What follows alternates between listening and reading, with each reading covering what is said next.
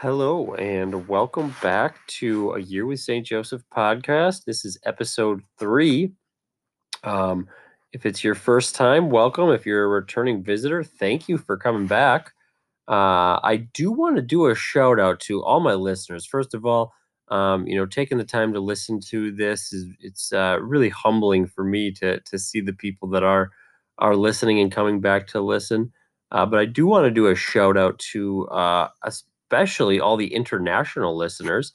I was just going through the analytics and I see I've got 1% um, list of my listeners are from Nigeria, 1% from Slovenia, 2% from Canada, 5% from Australia, which is pretty awesome, and a massive 8% of my listeners are coming from Argentina. So thank you so much for listening. Welcome. Hope you guys come back next month as well. But a little reminder for any of our first time listeners, this is a podcast that's going to go through reflections on Saint Joseph 12 times, basically once every month for the year of 2021, which was named the Year of Saint Joseph by Pope Francis. So, in response to kind of trying to increase that devotion, I thought I would start a podcast to reflect on Saint Joseph, who he was. To me, some of the reflections I personally had, some of the stuff from history, from the Bible, but just to share with you and hopefully, this is as valuable of an experience for you to listen as it is for me to put together. So, thank you guys all for being here with me. Um, and the other thing I want to do is say happy St. Patrick's Day to anybody out there. Uh, Today, as of the date of recording, it is March 16th. So tomorrow will be St. Patrick's Day. And I have to admit that I've had some tragedy befall me. And if any of you have dealt with real tragedy, this is not real tragedy, but to me, it has cut me to my core. So, tell you the whole story because I feel like it needs to be said. So, a couple of years ago, my gorgeous, beautiful, wonderful, perfect, amazing wife got me a present. I like history, I like lineage things, and so she got me a subscription to Ancestry.com with a complete with a DNA test. So that was pretty exciting. It was an awesome gift. And I did the DNA test and I sent it out. I couldn't wait till it got back. And it got back around this time 2 years ago. And I started going through all the information. What they find out? Where was I from? Where are my ancestors from? And everything looked pretty much like what I already knew, right? I know where my grandparents came from on both sides of the family, things like that. So most of it, I knew quite a bit about. However, there was 3% of something on there that I had no clue about, and I was so excited about it. I told my family. It said that I was 3% Irish and Scottish. Yes, that's correct. 3% Irish and Scottish, unbeknownst to me. So immediately, of course, I did what any logical person did. I called all my siblings. I said, St. Patrick's Day is right around the corner. Get ready to party your face off because uh, we are Irish for St. Patrick's Day and every day. 3%. It's on this piece of paper right here. And then I did the next logical thing. I got a Celtic cross tattooed on my back. I replaced all of our like traditional religious decorations with Celtic decorations. Probably spent $2,000 on that. And all the normal things you would do if you found that out. Anyways, we had a great St. Patrick's Day. We were Irish, not just in spirit, but in blood, and it was wonderful. And then a tragedy happened. Very recently, I got an email from Ancestry.com saying, we have an update, which I said, how does my Ancestry get updated? It's in the past. But apparently their algorithms get better and whatnot. So I log in to find what new nugget of information are they going to share with me? What joy will they bring to my life? Opened it up, and my 3% Irish and Scottish was gone.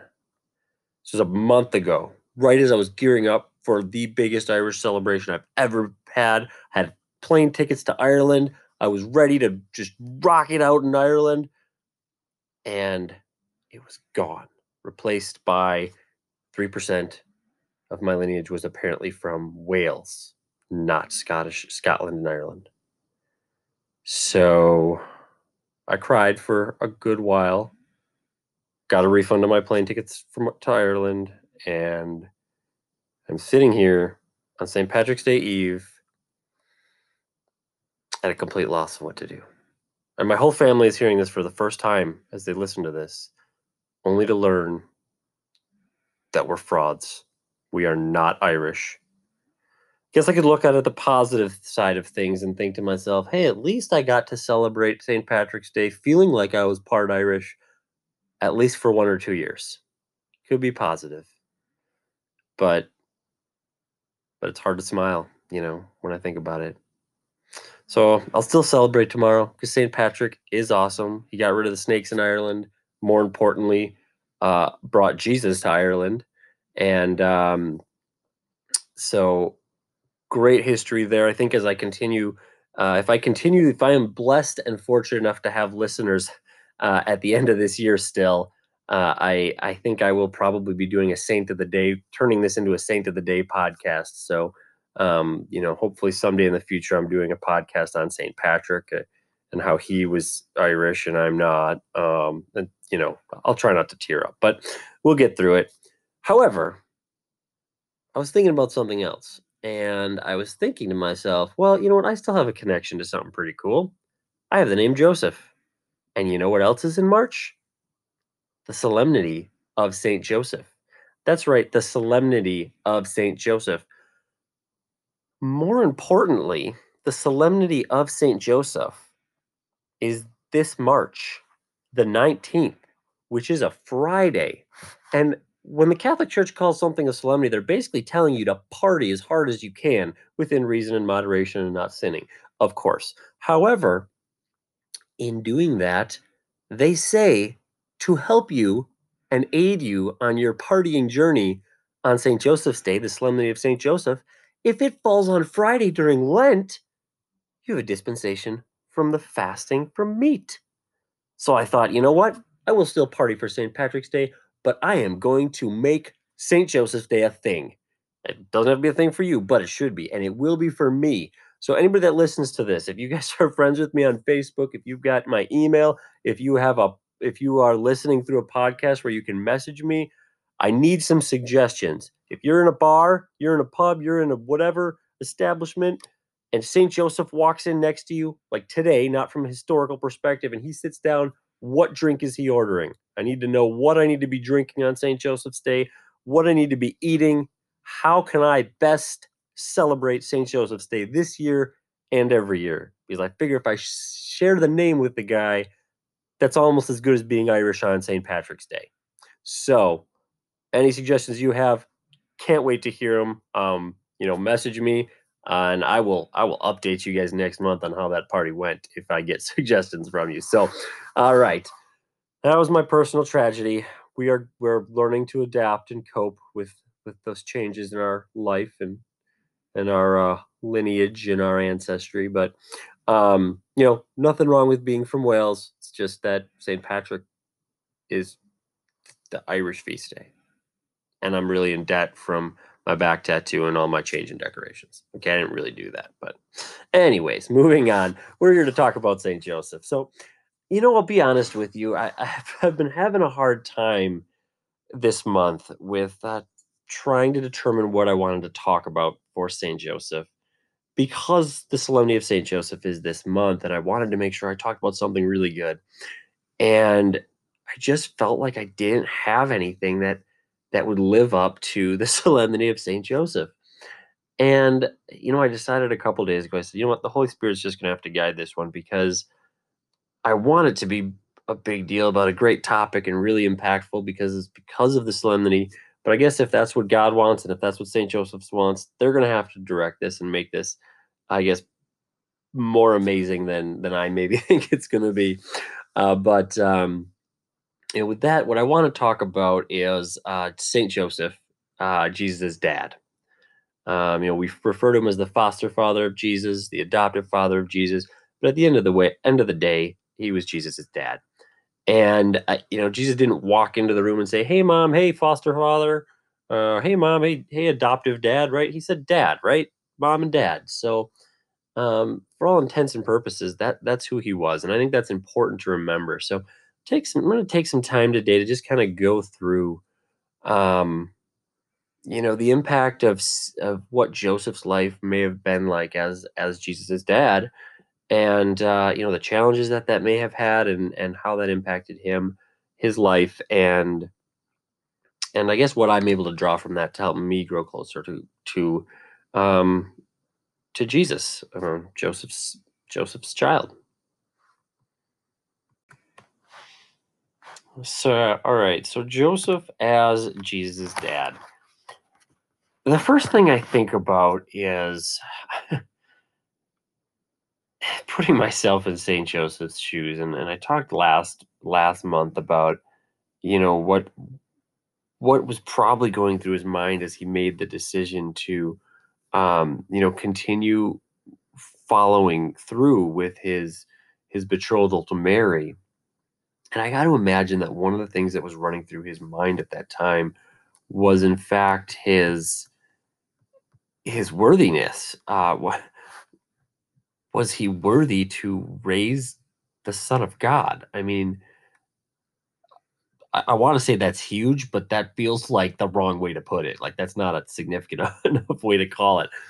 Um, but to wrap your mind around that, you're like, okay, well, I'm going to marry you anyways, and then I'm also going to raise the Son of God, right? So, fortunately, he had an angel that told him to do that, but still, be like, why me? And have you ever watched the movie The Star? It's a cartoon about the birth of Jesus through the perspective of the animals. It's a cute movie. I enjoyed it. My kids like it, loved it, and I kind of liked the way they portrayed Joseph. I think some people maybe would have thought it was offensive because he's kind of grumpy and angry a lot of the time.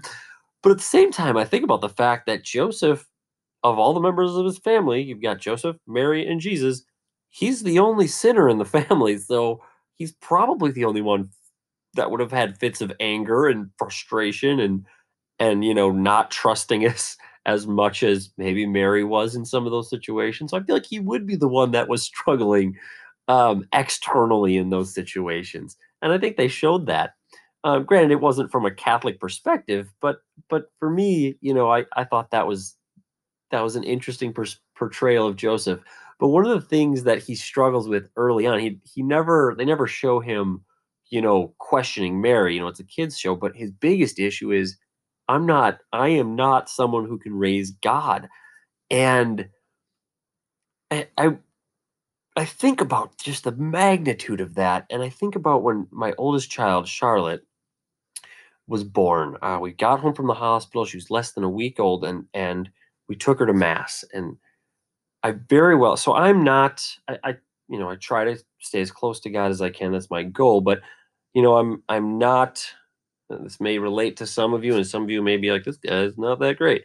But I believe in the real presence of Christ in the Eucharist, but I don't always experience it. I don't always feel it. I'm not the guy that goes to mass every Sunday and goes, "Oh my gosh, that's Jesus." Like I think that, and I pray, and I try to put myself in that area, but honestly, I take it for granted most of the time, and I don't always have that connecting experience with Jesus when I go up for communion.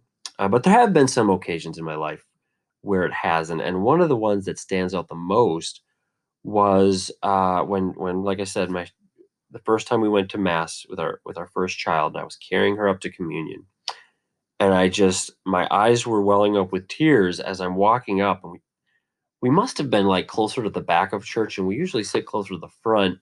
We bring all our screaming kids up front to drive everybody crazy. We think that's a I don't know what we're trying to do, but we they like to see, and we bring them up front. We want them to get used to it, and I'm sure we get side eyed, but most people are really loving and compassionate about it, so we appreciate that too. Man, am I digressing bad? But anyways, I felt like we must have been further back because I felt like this walk took forever. But I'm tearing up, carrying Charlotte up to communion, and the whole time I'm thinking to myself, why? Why would God trust me with this child and this soul? Not just to keep this child alive and healthy, but this soul. Like I have a soul that I have here in my arms, and I have a responsibility to make sure that this beautiful, perfect, at this point, apart from original sin, sinless person and being, to raise them in the faith, to bring them to Christ, and to bring them to heaven. What in the world is God thinking? Like, why would he think I could do? I would be equipped to do that, and I just felt so overwhelmed with that amount of responsibility. And granted, I'm not carrying Jesus, I'm carrying my daughter, and I was having such a hard time, and it was beautiful to an extent to experience that, like, realness of what I'm called to as a father, and at the same time just daunting. And I just remember my eyes welling up with tears. I go up, receive communion, and I get back to my pew, and I'm kneeling down, and I'm still holding Charlotte, and I'm just praying, and I'm just, as I'm praying, I'm just like, why? Like, how in the world am I worthy to do this? Like, I am not a good enough person to help bring someone else to heaven. Sure, I try my best, but I fail all the time. And and I just remember having this sense of, well, you're not going to do it alone. I didn't just give you the kid and abandon you. I'm going to be there. I'm going to be helping you. It's not all on you to help this child get to heaven. God's going to be with me. And that brought me this amazing sense of peace. Um, and as I think back to that moment in my life, and I think about where St. Joseph was, I got to imagine that he was feeling that times a million. But I got to imagine, he had an angel come to him in his dream, that God was there, and he was like, "You're not alone." But at the same time, Joseph was probably the one that felt overwhelmed. And Mary probably felt overwhelmed too, but Joseph was, again, he was the sinner in the family. He's the guy that every time they fought was his fault, because he's the only one that sinned. So he I got to imagine that he struggled with those things all the time, but at the same time, he was a just man, he was a God-filled man, and I believe God had to have revealed to him that, you know what, you're not alone. One, you've got Mary as your wife, so I mean, I kind of set you up pretty good.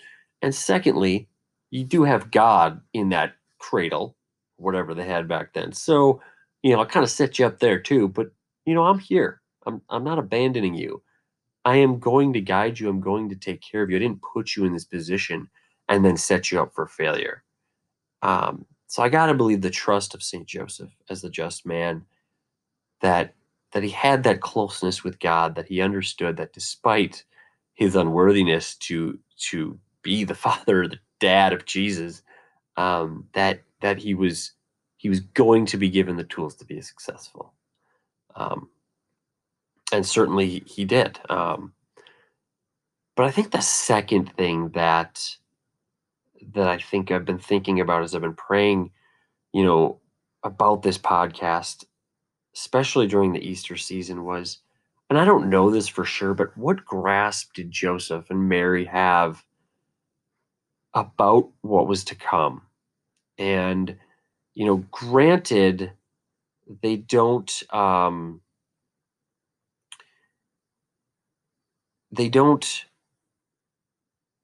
necessarily know probably verbatim that, he's going to die on a cross, but they were, practicing Jews. They did travel, um, when they lost Jesus in the temple, right? They were following the Passover tradition. So they were, somewhat educated Jews. They were practicing Jews. They would have been familiar with some of the scriptures. They would have been familiar with some of the prophecies about the Messiah. Um, when you look at some of them, like Psalm 22, 17 through 18, I can count all my bones. People stare and gloat over me. They divide my garments among them and cast lots for my clothing. Um, Isaiah 53, verse 7. He was oppressed and afflicted, yet he did not open his mouth. He was like a lamb to the slaughter, and as a sheep before her shears, silent. He did not open his mouth. And then also, the prophecy of Simeon, right? Simeon sees Jesus, and he's like, I can now die because I've seen God. And he kind of brings Joseph and Mary that prophecy, and speaks about some of the pain that she's going to live through. And they talk about how Mary kept those things in her heart, but Joseph was there too, right? And I wonder if he understood that, you know what, this is going to be tough. This child I'm raising, this boy, that, for me right now, he's a kid that I love, that I care about like my own son, and his life is going to be tough, and he might get killed, and it might be bad when he gets to the point where he has to do what he is called to do by his father in heaven. And as he's thinking about that, he's got to, come to some conclusion that what's going to happen to his son is is going to be it's going to be difficult. It's going to be painful. And to what extent he understood that, I don't know, but I have to believe he understood to some extent that his son was going to go through some very significant trials. And I think to myself, what could that be like? Raising a child, loving a child, bringing that child up to be the best person you can hope they can become, keeping them close to God, but yet every day knowing what's to come. I talked lightly about my personal tragedy, but I look at people that I know that are friends of mine, family members of mine, that go through different struggles and challenges where they know that maybe someone has a terminal illness, maybe somebody has some illness that they don't understand, or whatever's going on, and the challenge that they face every day, not knowing what the future could hold for this situation.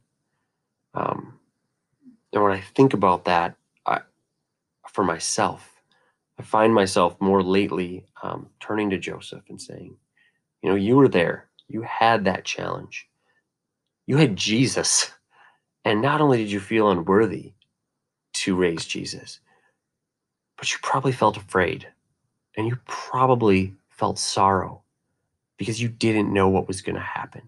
You were told by an angel to get the heck out of Dodge because all children under 2 are going to be killed.